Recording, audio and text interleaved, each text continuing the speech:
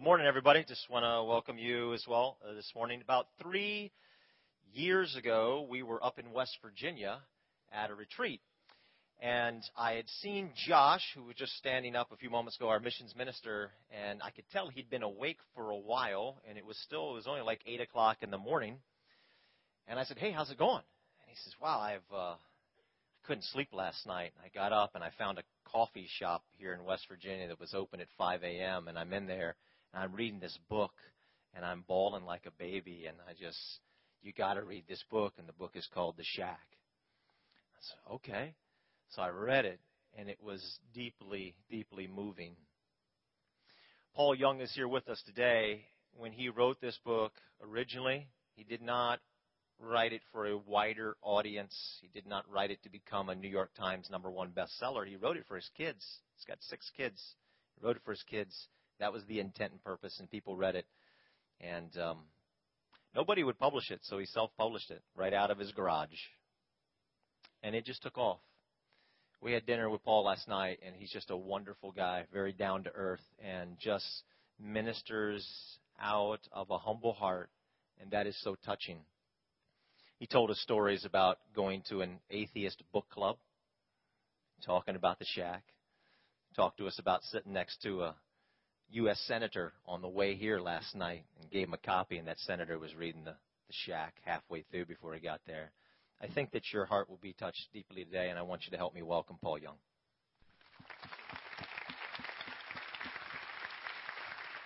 Thanks, bud.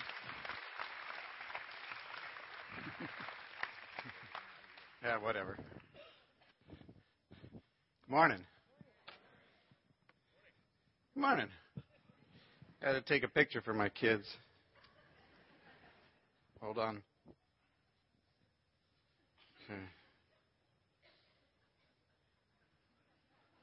Okay, wave.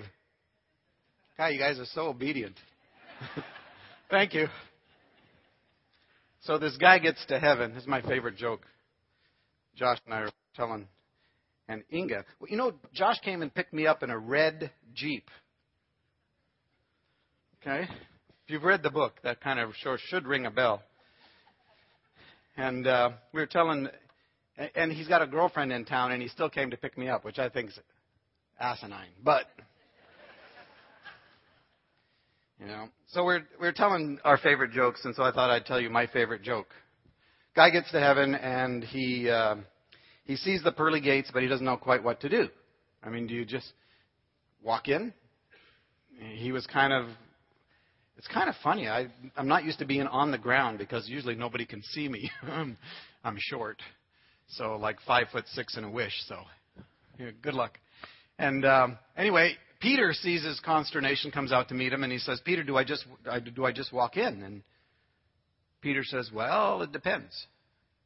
He says, "It depends on something." He says, "Yeah." He says, "Well, what does it depend on?" Peter says, "Well, it depends on how many points you have." "I have to have points to get in?" "Oh, yeah." "Well, how many points do I need?" "Well, you need 100. 100 points? Peter says, "Yeah." He says, "Oh." He says, "Well, for the last 15 years, I've been working down in the soup kitchen on Saturdays, helping with the poor and stuff." Peter says, "Oh, yeah, I'll give you a point for that." "A point?" I was telling Josh, that when you're married, you find out that everything is 1 point. You make a card for your wife, it's 1 point. You give her a diamond, it's 1 point. So don't think you can get more points. It's the quantity of points that matter. The quality matters, but only because it's 1 point. But I'm just telling you. So that's totally free, aside of the joke. So he says, "Well, Peter, I've been a pastor for 35 years. I mean, a little town I'm in, I married people and buried them and preached on Sundays and, only went on vacation when my contract said I could." And Peter goes, "Well, I don't know." "Peter, 35 years. "Okay, I'll give you a point for that." Now he's worried because that's sort of his whole life. He's got 2 points. And just then he sees this other guy from the same town. Nice guy, shows up to church a couple times a year, has a little shop downtown. He walks right past them and in through the pearly gates. He says, Peter, are you telling me that guy has got 100 points? Peter says, oh, no, he just doesn't play this game.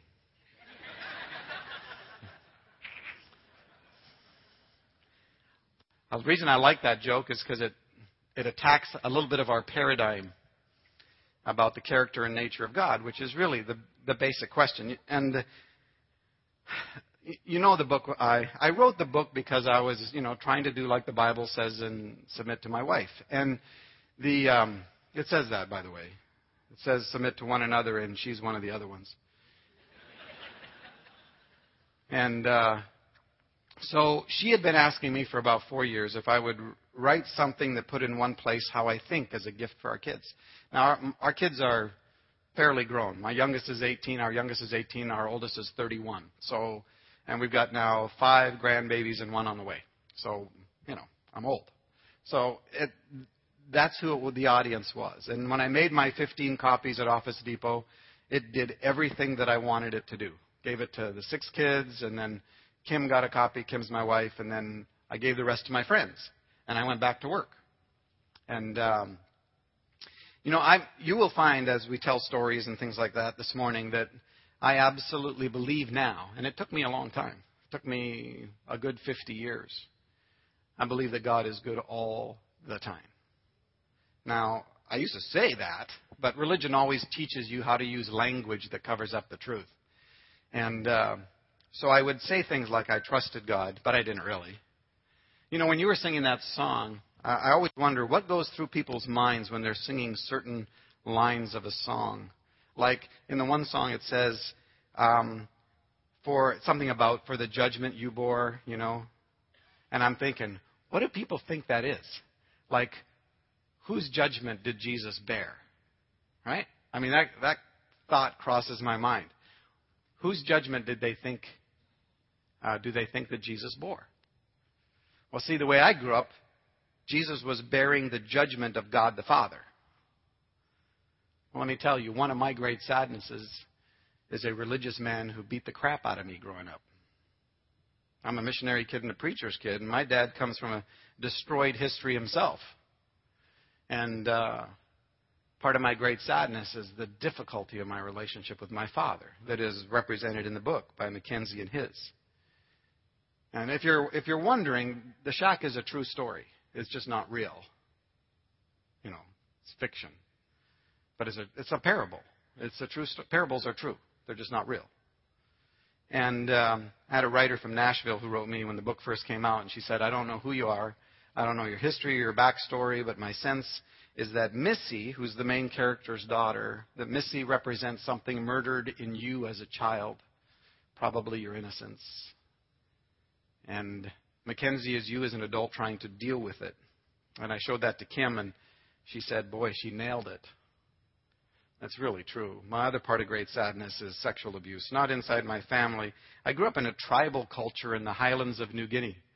I was 10 months old when we went in as missionaries, and I was the only white child in the entire valley of 40 to 60,000 people over 100 square miles inside our tribe who'd never seen a white person before.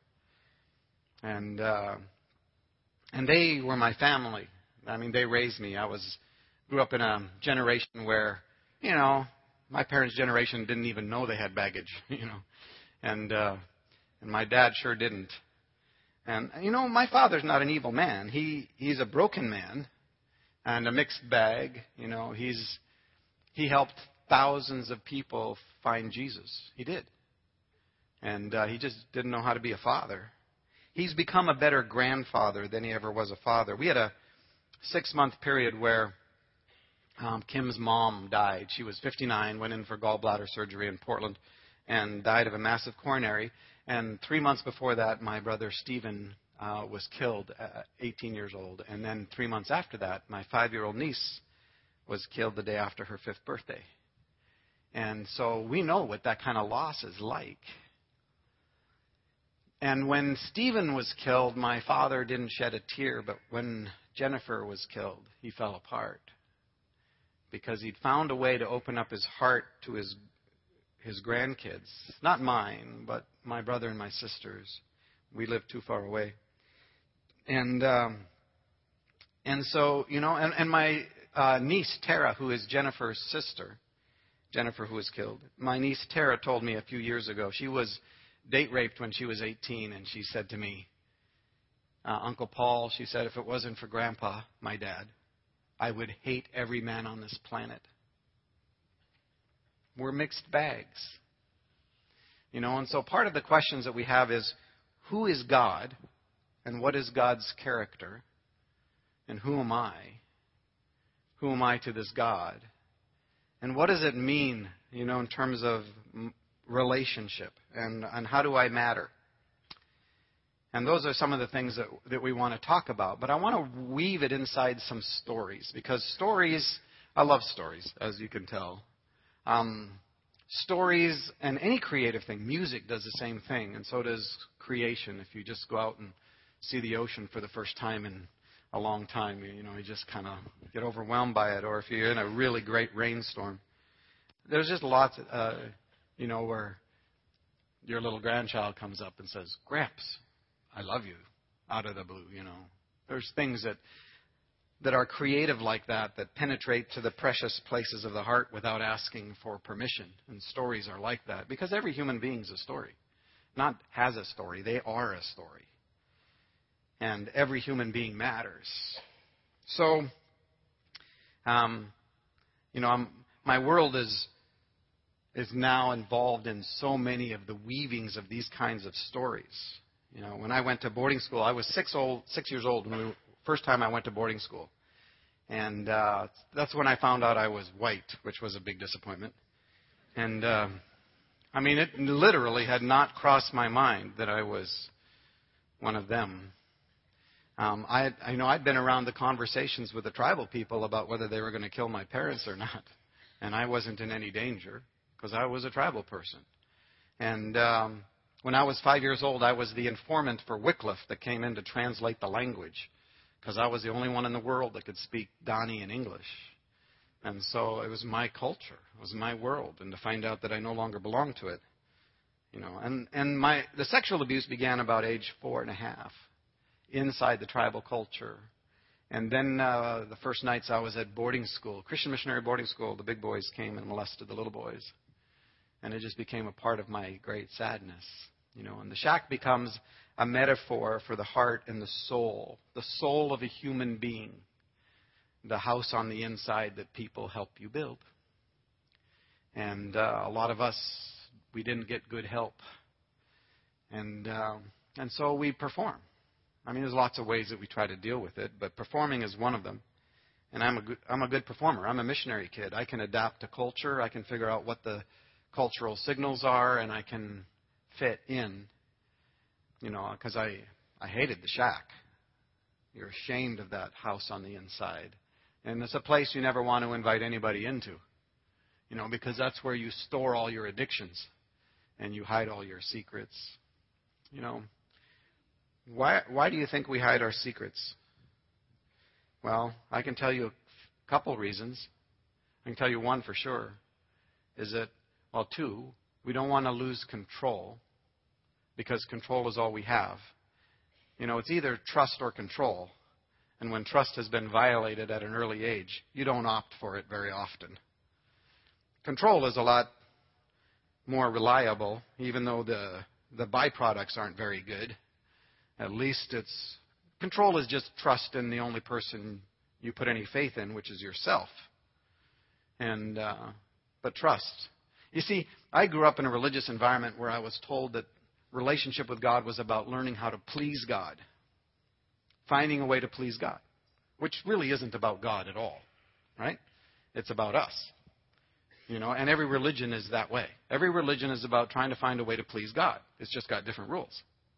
So you could have, 5 pillars of Islam, or you could have 8 steps of Buddhist enlightenment, or 1,400,315 now rules of Protestant evangelicalism. It's just, how do you please God? Give us the list, see?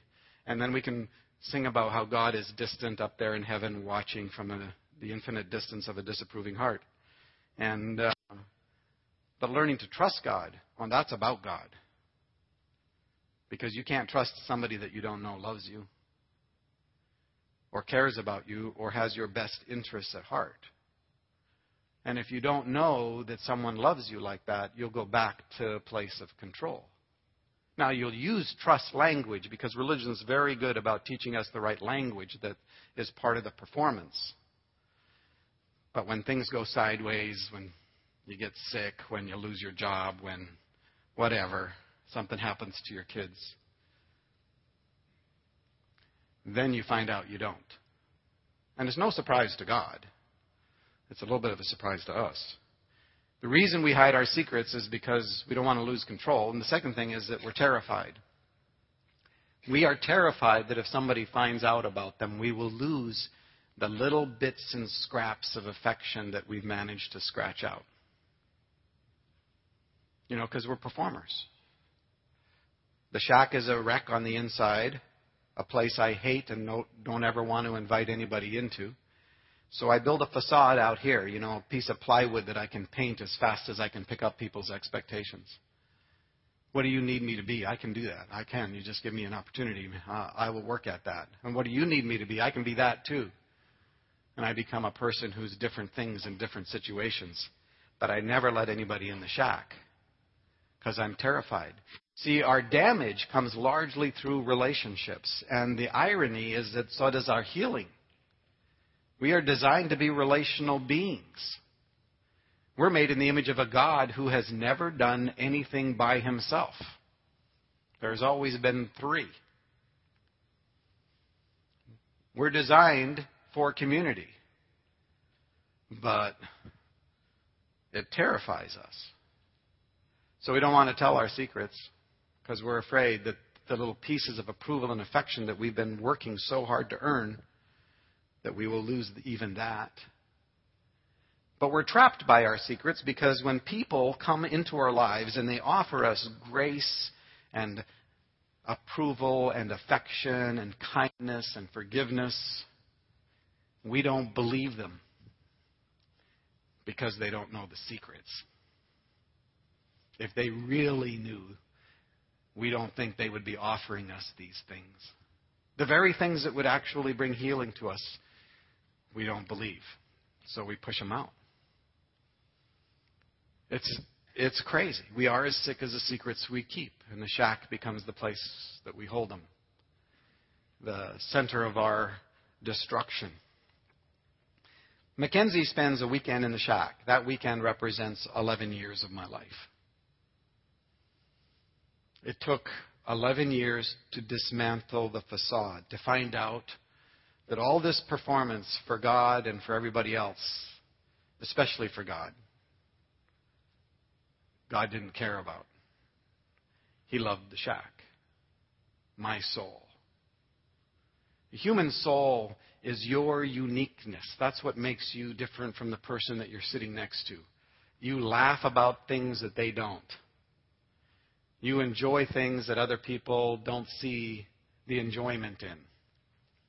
You share many things, but there is this uniqueness to you about how you emote and how you think about things and how you enjoy, how you create, how you imagine.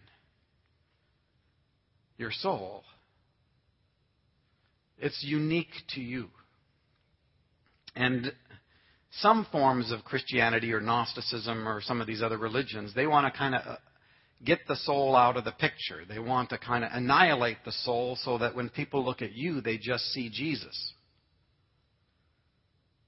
You know, and they use verses like, I have to decrease so that he can increase, you know, John the Baptist.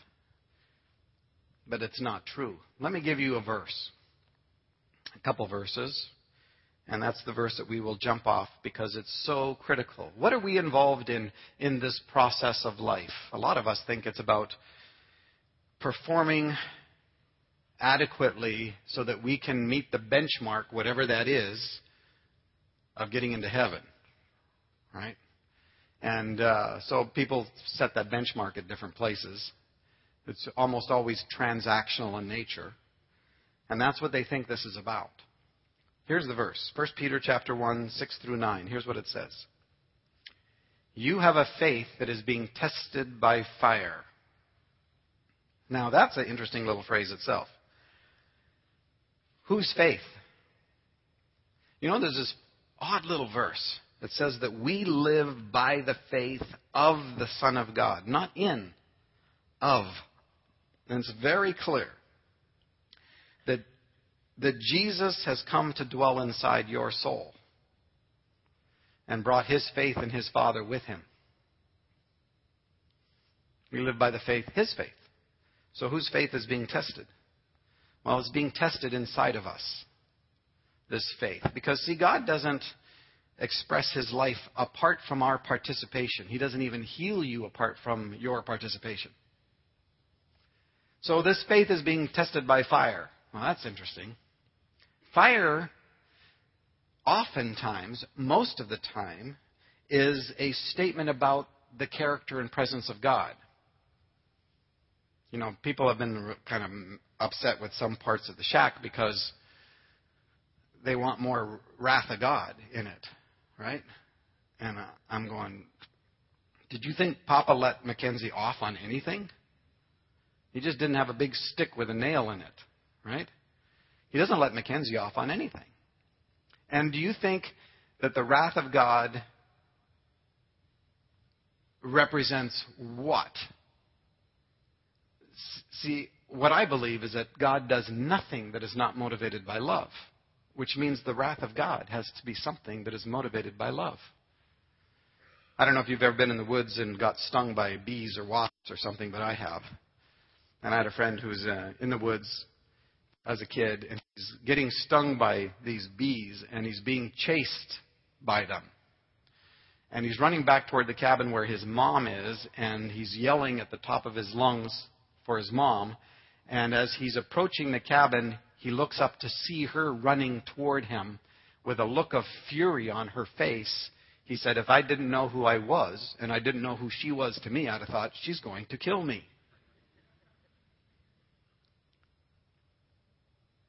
That is the wrath of God. Furious and a fire that desires to destroy everything that is damaging that which is precious to God, which is you. It's not about destroying you. It's about destroying everything that keeps you from being free. If you've got a child, like a friend of mine, whose son is a methamphetamine addict, if you had the power to burn that out of your child's life, you would do so in a heartbeat, even though they may be clutching it as their survival mechanism. You understand? The wrath of God. There is a process. You have a faith that is being tested by fire, and now you are receiving. And now you are receiving. That's process. The goal of this faith. Well, that sounds pretty important. The telos, the goal, the end of this faith, which is, it says salvation, but the word is healing. It's the same word. And I like the translation healing better. The healing of your souls. The healing of your souls. Why? Because you matter. The way you look at... See, what God's desire is not to eradicate the soul so that when they look at you, they just see Jesus. He wants you to become everything you were intended to be in union with everything that Jesus is, so that when people look at you, they see this absolute, magnificent, unique expression of the character and nature of God they could never see unless they looked at you. And it takes billions of us to sort of get a composite picture of what God looks like. Does that make sense to you? That's why you matter. That's why he leaves the 99 to go find just the one. You matter. He's especially fond of you. I was up in a women's prison in Edmonton, Alberta. It was like 39 below zero outside. And I was talking, and when I'm done, one of the inmates, this woman comes over, and she collapses in my arms and begins to sob and sob and sob and sob. And the book has been ripping through prison systems. And between her sobs, she says, whispers in my ear, finally, "Do you really think Papa's fond of me?" And I said, "Honey, he's especially fond of you." And she's just sobbing, and she says, "That's all I needed to know. That's all I needed to know." And I'm thinking that's all any of us needs to know. There is a God who is good all the time, who is not the author of any evil. There is no darkness in this God. There is no hidden agenda that God the Father has behind the back of Jesus. I tell people, who would you rather be judged by? If you're going to be judged by somebody, would you rather be judged by God the Father or Jesus? Invariably, they'll say Jesus. I said, that's good, because John says that the Father judges nobody. They go, that's not in the Bible. Yeah, it is. We have this sense, and I grew up with it, that I'm trying to please my dad, and God was just a larger expression of him. And I tell people it took me 50 years to wipe the face of my own father completely off the face of God.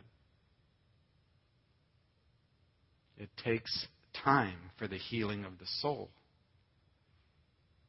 And Mackenzie's weekend was 11 years for me.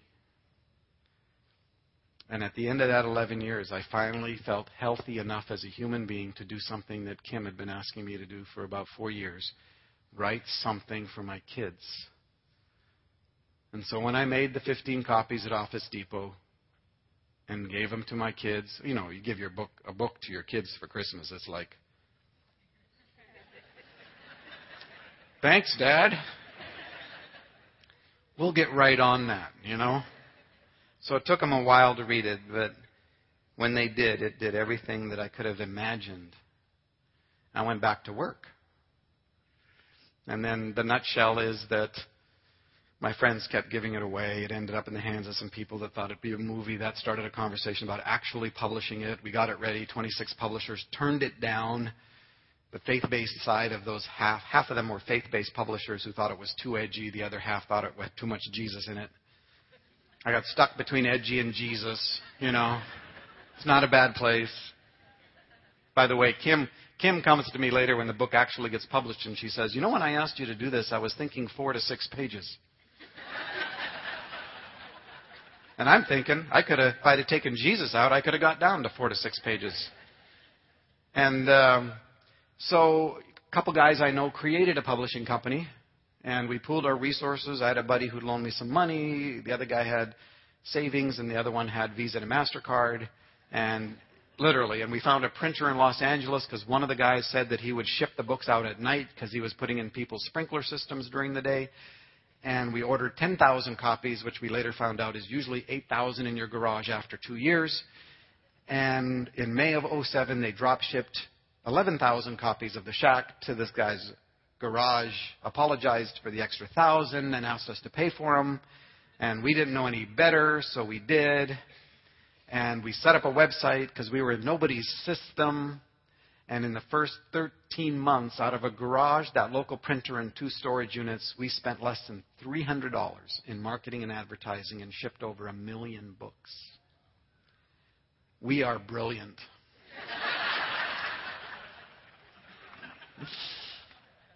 It's been a God thing from the very beginning. God's sense of humor. My favorite quote about the book comes from Tyson, who's a friend of our family's. He's mid-20s, graduated from Oregon State a few years ago, and he knows us real well. And Amy, who's 23, gets him to read the book.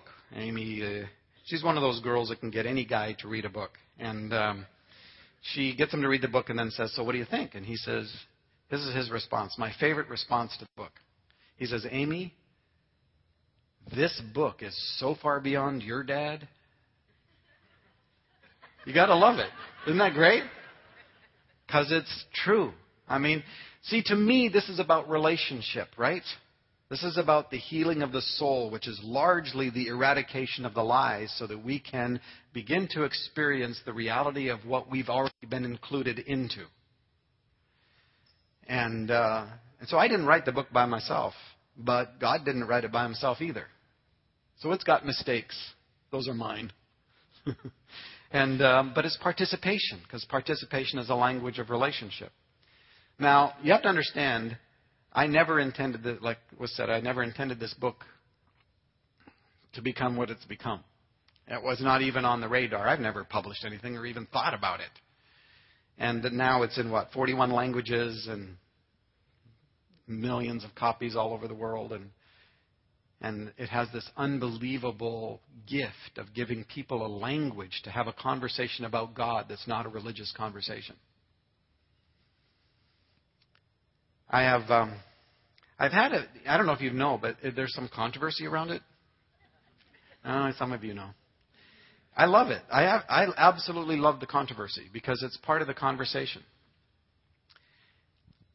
How do you get a religious person who is stuck in their paradigms to enter the conversation? Piss them off. That's what Jesus did. And he kind of went out of his way to heal people on the Sabbath. They're like, come on, right? And I still think Jesus is healing people on the Sabbath.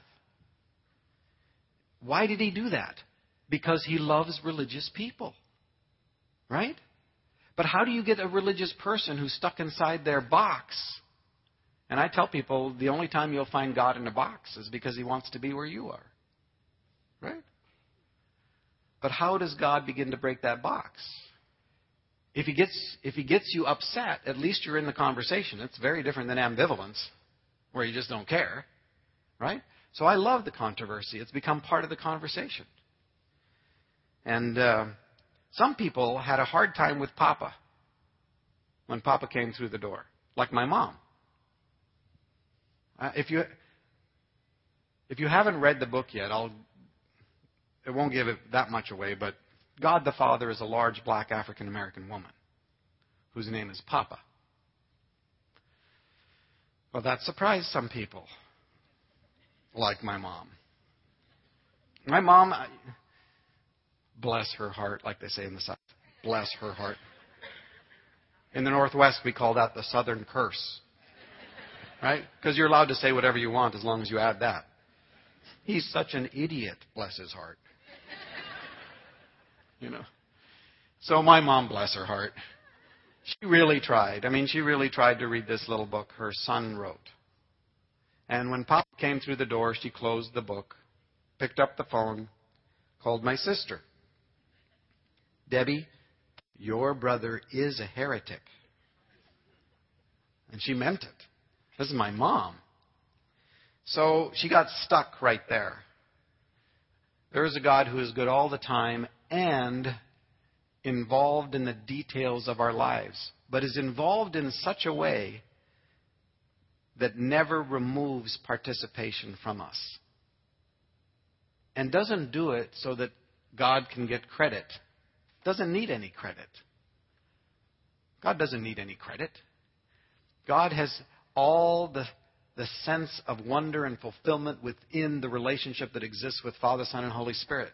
All of creation was created for God to share the love and the fellowship that exists between Father, Son, and Holy Spirit. That's why we exist. Because God wanted to share his experience with us. Not because he needs us to worship him and stuff, because he doesn't. That's religion. So here's how my mom got unstuck. It's one of those stories, and some of you probably heard it already, but it's a magnificent story. In 1946, my mother was in nurses training. She was 18 years old, single woman, Victoria, Jubilee Hospital, Victoria, British Columbia, way on the west coast of Canada. And she was 18 years old, single, comes from a German Baptist background. Now, in 1946, there was God the Father, God the Son, God the Holy Spirit, and God the doctors. Yeah, some of you kind of know about that. And, it was like deity. You never countermanded a doctor. They wore white, so you'd know they were holy and stuff. And if they walked in a chart room, everybody stood up until they were done. And if they stepped on the path, everybody vacated and let them by. And it was a holy order at the time. Now, in 1946, there was no neonatal, there was no NICU, there was none of this. Now, my mom is an RN. She was in nurses training for that. My mother-in-law was an RN, and I love RNs, nurses. And Mackenzie's wife is a RN in the book because of that. I think nurses exist to protect us from doctors for the most part. So there was a family in Victoria named Munn, M-U-N-N, and Mr. Munn was the senior pastor of the Anglican Church in Victoria, and he and his wife had been trying to have a baby. They were in their mid-late 20s, and they had had 5 second trimester miscarriages in a row. 5.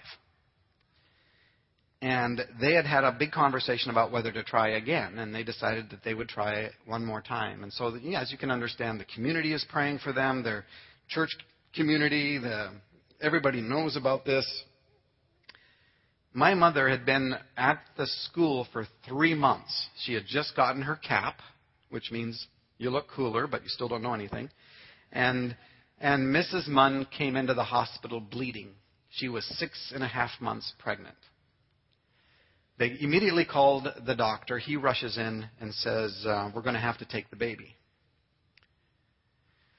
And he sets up an emergency C-section. He grabs the head nurse to assist, and he grabs a student nurse to assist to learn to do the cleanup. It's my mom. 3 months into nurses training, she's pulled into an emergency C-section in which the doctor delivers a 1-pound baby boy, 16 ounces. Now, my third grandchild is Houston Parker. Yeah, you tell it. Okay, yeah, exactly. I got a little baby up here helping me out here. So Houston Parker was born premature, 4 pounds and 1/2 ounce, and I have a picture of his entire fist. Doesn't bother me. I got 5 that are 4 and under, grandbabies. But I got a picture of Houston's entire fist inside my son's wedding band, with lots of room to spare. At 4 pounds and 1/2 ounce. This little baby is 1 pound. The doctor puts this little baby boy into a kidney tray, hands him to my mother, and says, "It's not viable, dispose of it," which meant the incinerator. And then he goes back to finish the operation. My mother's holding this little baby boy in this kidney tray, and he is still breathing. And she is trying to figure out, how in the world do I obey the doctor? So she takes this little tray with this little baby boy in it out to the service area to try to figure out what to do. And she comes up with a plan.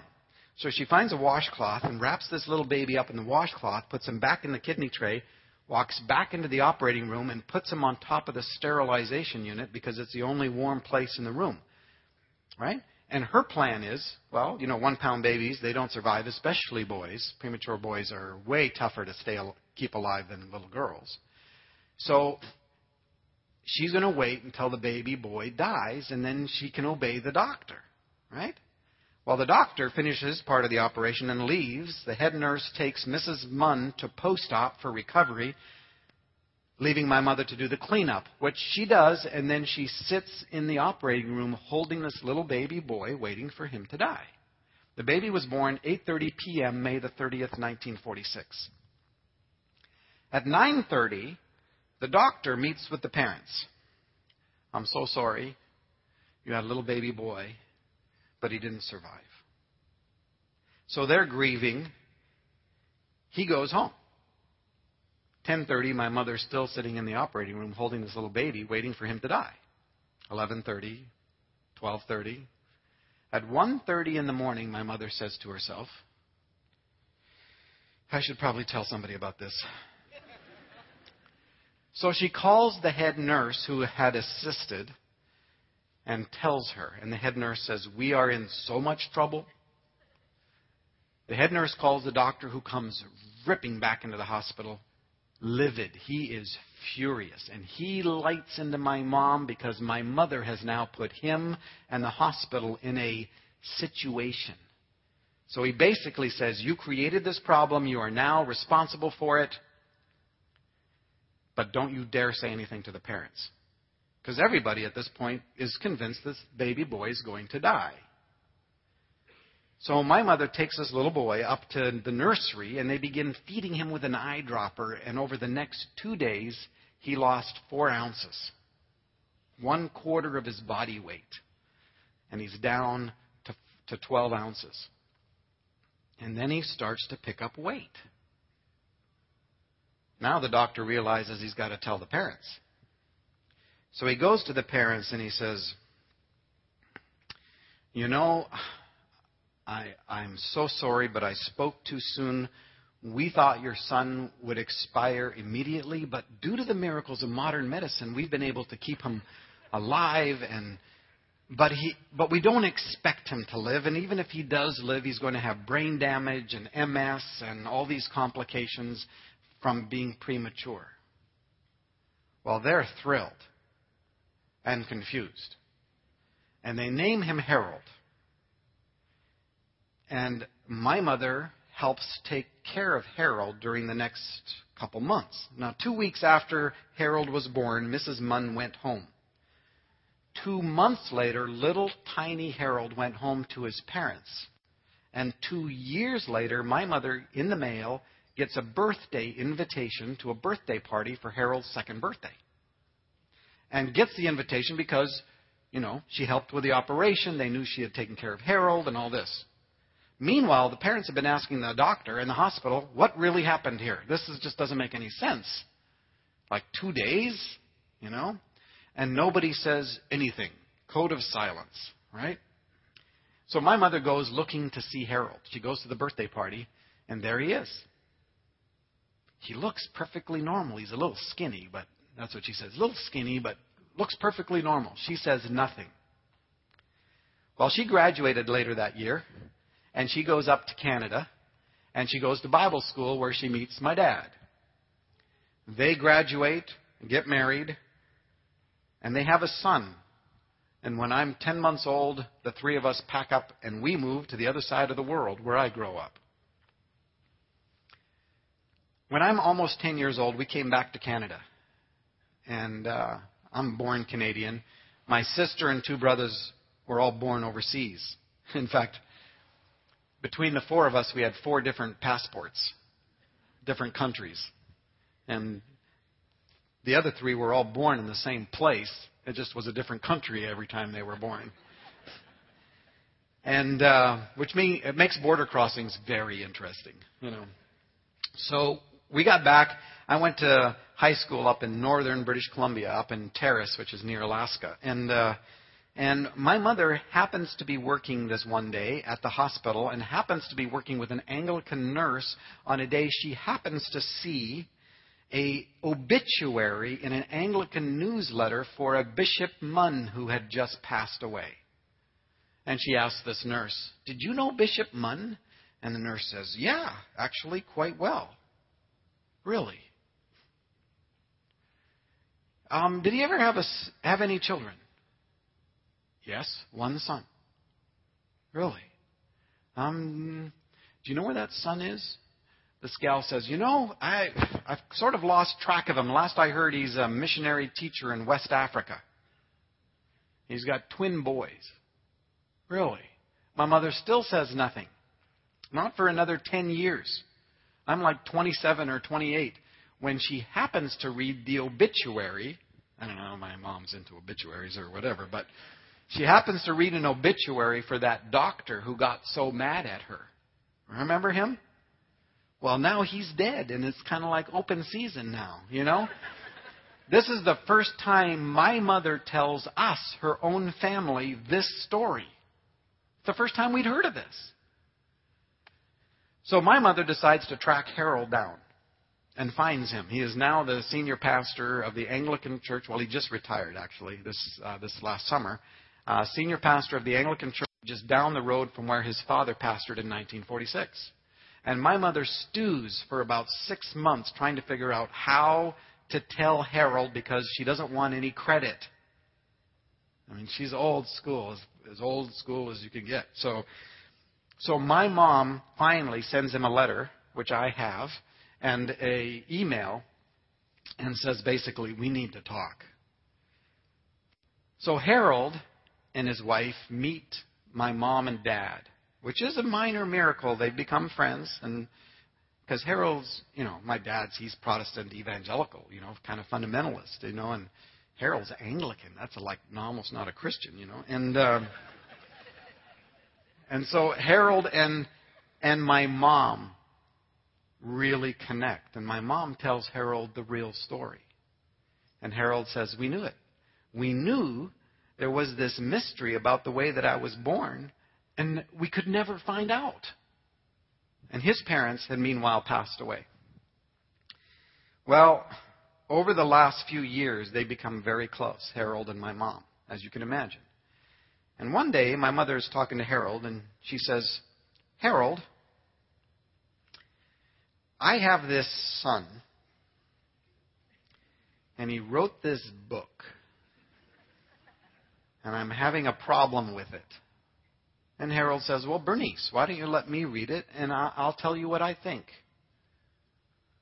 Oh, would you do that? That's as close to imitating my mom as I can. And Harold Munn says, sure. So Harold Munn reads The Shack and sends me an email. Dear Paul, I read your book. I love everything about this book. But I think I know what your mom is struggling with. It's the imagery that you use for God the Father. Let me see if I can do something about that. So Harold blind copies me on an email to my mother. Dear Bernice, I read Paul's book. I love this book. But I think I know what you're struggling with. It's the imagery that Paul uses for God the Father. Let me tell you why that imagery is so important to me. And Harold lays it out. Orthodox theology. We know God is neither male nor female. That's Orthodox theology. God's not like 51% male and 49% female, right? All of maleness and all of femaleness is derived from the nature and character of God. Do you know that the word ruach, which is the word for spirit, Holy Spirit in the Old Testament, is feminine? You know that almost every use of a verb in association with ruach in the Old Testament is feminine? So like in Genesis 1:3, where you're introduced to the Spirit, it should be translated, and the Spirit, she hovers or flutters over the deep. It doesn't mean that the Holy Spirit's female, but it uses feminine imagery to help us get a bigger picture of the character and nature of God. God is pictured as a woman who loses a coin in the New Testament. In the Old Testament, God is imaged as a woman, a nursing woman bouncing her baby on her hip. Imagery, and here's the point, does not define God. God is a rock. Doesn't mean he's like igneous or metamorphic or something. God is a mother hen who covers the chicks. I tell people, well, I guess I could have had Papa come through the door as a big hen, but I just don't know if it would have done the same thing, Imagery doesn't define God. Imagery is to help us understand the nature and character of God. And when it talks about God as Father, it's supposed to communicate to us elements of what fathering really is. But most of us, or many of us, have taken our experience of fathering, either a damaged experience or an absent experience, and we have plastered it upon the face of God and made him that much bigger. And that's why it took me 50 years to wipe the face of my father off the face of God. And here's the beauty of this story. This little baby boy, 16-ounce little baby boy that my mom saved in 1946, decades later, becomes the person who is able to build a bridge for her to walk across for her own son. And she did. See, we just don't have perspective. We don't see so much of the details. I have a friend named Dan Polk, lives close to here, in Annapolis. And I actually have a few friends. And amongst our group of friends, we have this, if we had a motto, it would be, if you like someone, you give them your time and your money, but if you love them, you give them your friends.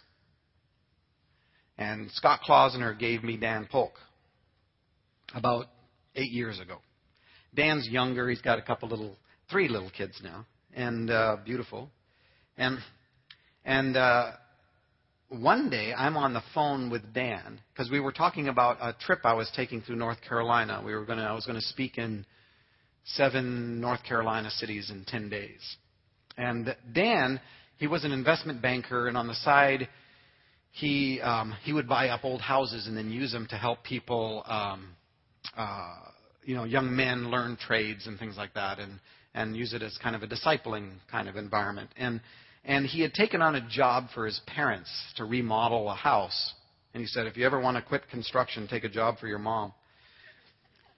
So Dan had lost his... Yeah, amen, brother. So Dan had lost his finish contractor, the guy that does the finish work. And Dan can do it, but he just didn't have any time to do it. And he happened to be talking to his real estate agent who would buy these old houses for him. And his real estate agent says, you know what, there's this kid in town that I know. I don't know him personally. He just got here, but people are telling me he's a really great finish contractor. Why don't you call him? So he found out this guy's number, gave it to Dan. Dan says, would you come and take a look at this house I'm working on for my parents? So this kid was over at the parents' house when Dan was there, and this kid was doing measurements when I called Dan on the phone, right? And I talked to Dan about 10 minutes about this trip to North Carolina, and I get off the phone, and this kid says to Dan, was that William P. Young you were talking to on the phone? You know, the guy that wrote The Shack? Dan goes, yeah, why? He says, well, my father-in-law went to school with him in New Guinea. What? He says, yeah. He says, well, do you want to talk to him? Sure. So Dan calls me right back and explains, hey, you know how I lost my finish contractor, but I was talking to my real estate agent, and he gave me this guy's name. He happened to be here when we were talking and overheard the conversation. He said his father-in-law went to school with you in New Guinea. I went, what? I'm in Portland, Oregon, right? I'm talking to Dan in Annapolis, Maryland. I said, what's his father-in-law's name? What's your father-in-law's name? Joe Smith? Joe Smith. I went, Joe Smith? Are you kidding? The Joe Smith that went to boarding school in Centani? He said, the Joe Smith that went to boarding school? Yeah. Here, talk to him. So I'm talking to Joe Smith's son-in-law for about 15 minutes. Great kid. Had a great conversation. I get back on the phone with Dan. I said, Dan, Joe Smith was my primary sexual abuser in boarding school. That's how Dan, the air kind of sucks out of the room, right? I said, but don't say anything because I forgave him a long time ago. That was part of my 11 years. And he doesn't. So what I didn't know was Joe Smith was, this is 2 summers ago. And Joe Smith was in the States. And a few weeks later, he spends the night at his son-in-law's house. And his son-in-law says, you won't believe who I talked to on the phone. William Paul Young, the one that went to boarding school with you in New Guinea. Within 24 hours, I get a phone call from Joe. No, I get email. We need to talk. I'm in Orlando at a book thing. It's like a circus except for books. And I get asked to speak this one breakfast to 300 people, and I'm walking in, and I call Joe. And he says, can I talk to you tonight? My wife and I are driving to New Orleans, and we're halfway through the shack. I want to finish it before we talk. I said, absolutely. And I walk into this breakfast, and the first question during Q&R was, you've mentioned there was abuse in boarding school. Has any of that come to conclusion? And I just bawl. I just and I'm telling them about this conversation and I'm saying I'm talking to him tonight. So they're praying and crying and That night I called Joe and I said, Joe, I don't know if this matters to you or not. I don't know if this is important to you, but it's really important to me. It's important that I know that you know I forgave you a long time ago. And he said, that's really important to me too. And we have this 45-minute conversation. And we end up actually meeting when I went for those 10 days in North Carolina. Sat across at a restaurant, just he and I. And he says, I just needed to see your face. I just needed to know that we're okay. And we are. God, who's good all the time and involved in the details. The judgment that Jesus experienced, do you know whose judgment that was? Ours. Not his Father's. In the book, Papa has nail scars on his wrist. Why? Because we have this image that God abandoned his Son, My God, why have you forsaken me? And I know you've talked about Psalm 22. Make sure you read the whole psalm. Because it's a hit song. Psalms are hit songs. And when somebody sings the first line of a song, everybody's kind of humming the rest of the song in their head. Well, the last lines of that song is, I know you will never turn your face from me. And we're thinking, yeah, God the Father abandoned his Son and poured out his wrath on his Son so that he could be right with me. That's what fathers are like. They beat the hell out of their kids so that they can be okay with somebody else. Come on. If you have an image of God in which he is less of a father than you desire to be, your image of God is wrong. Why did Jesus cry that? And why do I identify with him more at that point than any other place? It's because he dropped into my experience. And in my experience, I've been crying out most of my life, where are you? I can't feel you. I can't sense you. Where are you? I need you like now. And Jesus, who had never known a moment of absence from his Father, dropped into my experience and yours. He became sin for us. And Paul the Apostle says, I'll tell you where God the Father was when Jesus was hanging on the cross. 2 Corinthians 5:19, for God the Father was in Christ, reconciling the world to himself, not counting their sins against them. He was in his boy.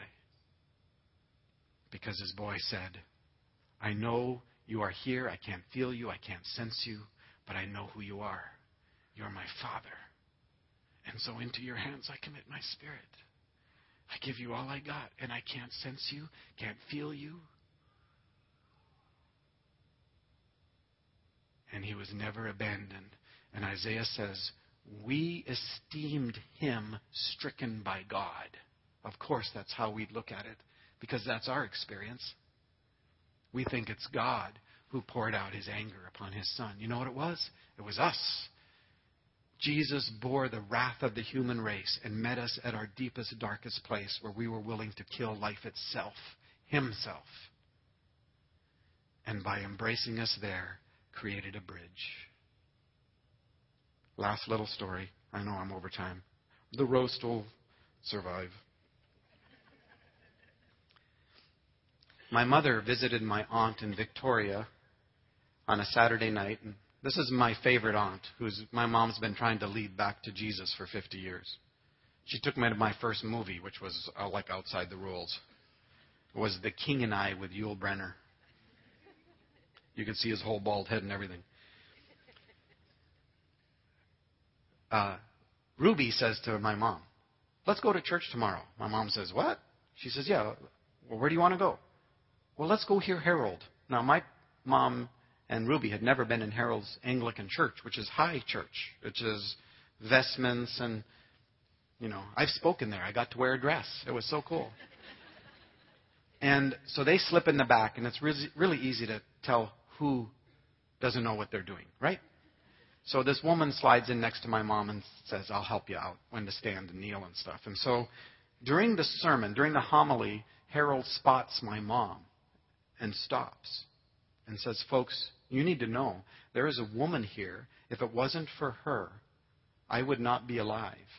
And in fact, every person I have ever touched in my life, she has touched through me. And then he tells them the story and introduces my mom. And then he completes his sermon, at the end of which everybody goes to the front for communion. And the woman next to my mom mistakenly says, I'm so sorry, but in the tradition of this local congregation, you have to be a member here to participate in communion. And my mother says, oh, don't worry about that. I understand different faith cultures and stuff. I'm not offended at all. Well, everybody goes to the front for communion, at the end of which Harold takes off his outer vestments until he's just wearing his white smock, and then he walks over and he picks up the bread and he picks up the cup and he walks down and down and to the back and he kneels down in front of my mom and in front of Ruby. And suddenly, you know you're included in this. It doesn't matter whether you're Anglican or Baptist or agnostic, because suddenly there's something that transcends all of this, and it's a broken body. It's Father, Son, and Holy Spirit who've come looking for us, knowing we are so lost we can't find them. A broken body and shed blood.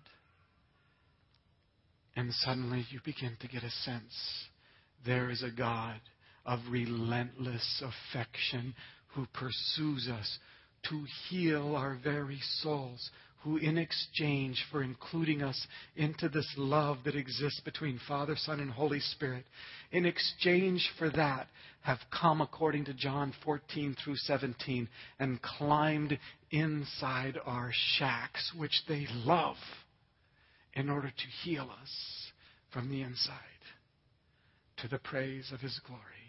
Amen. Amen. Thanks.